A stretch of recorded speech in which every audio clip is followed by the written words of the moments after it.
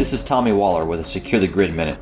President Trump declared this month, November 2017, to be Critical Infrastructure Security and Resilience Month. Perhaps the Congress can embrace this idea and make one of the most urgently needed policy reversals of our time by saving the Congressional EMP Commission.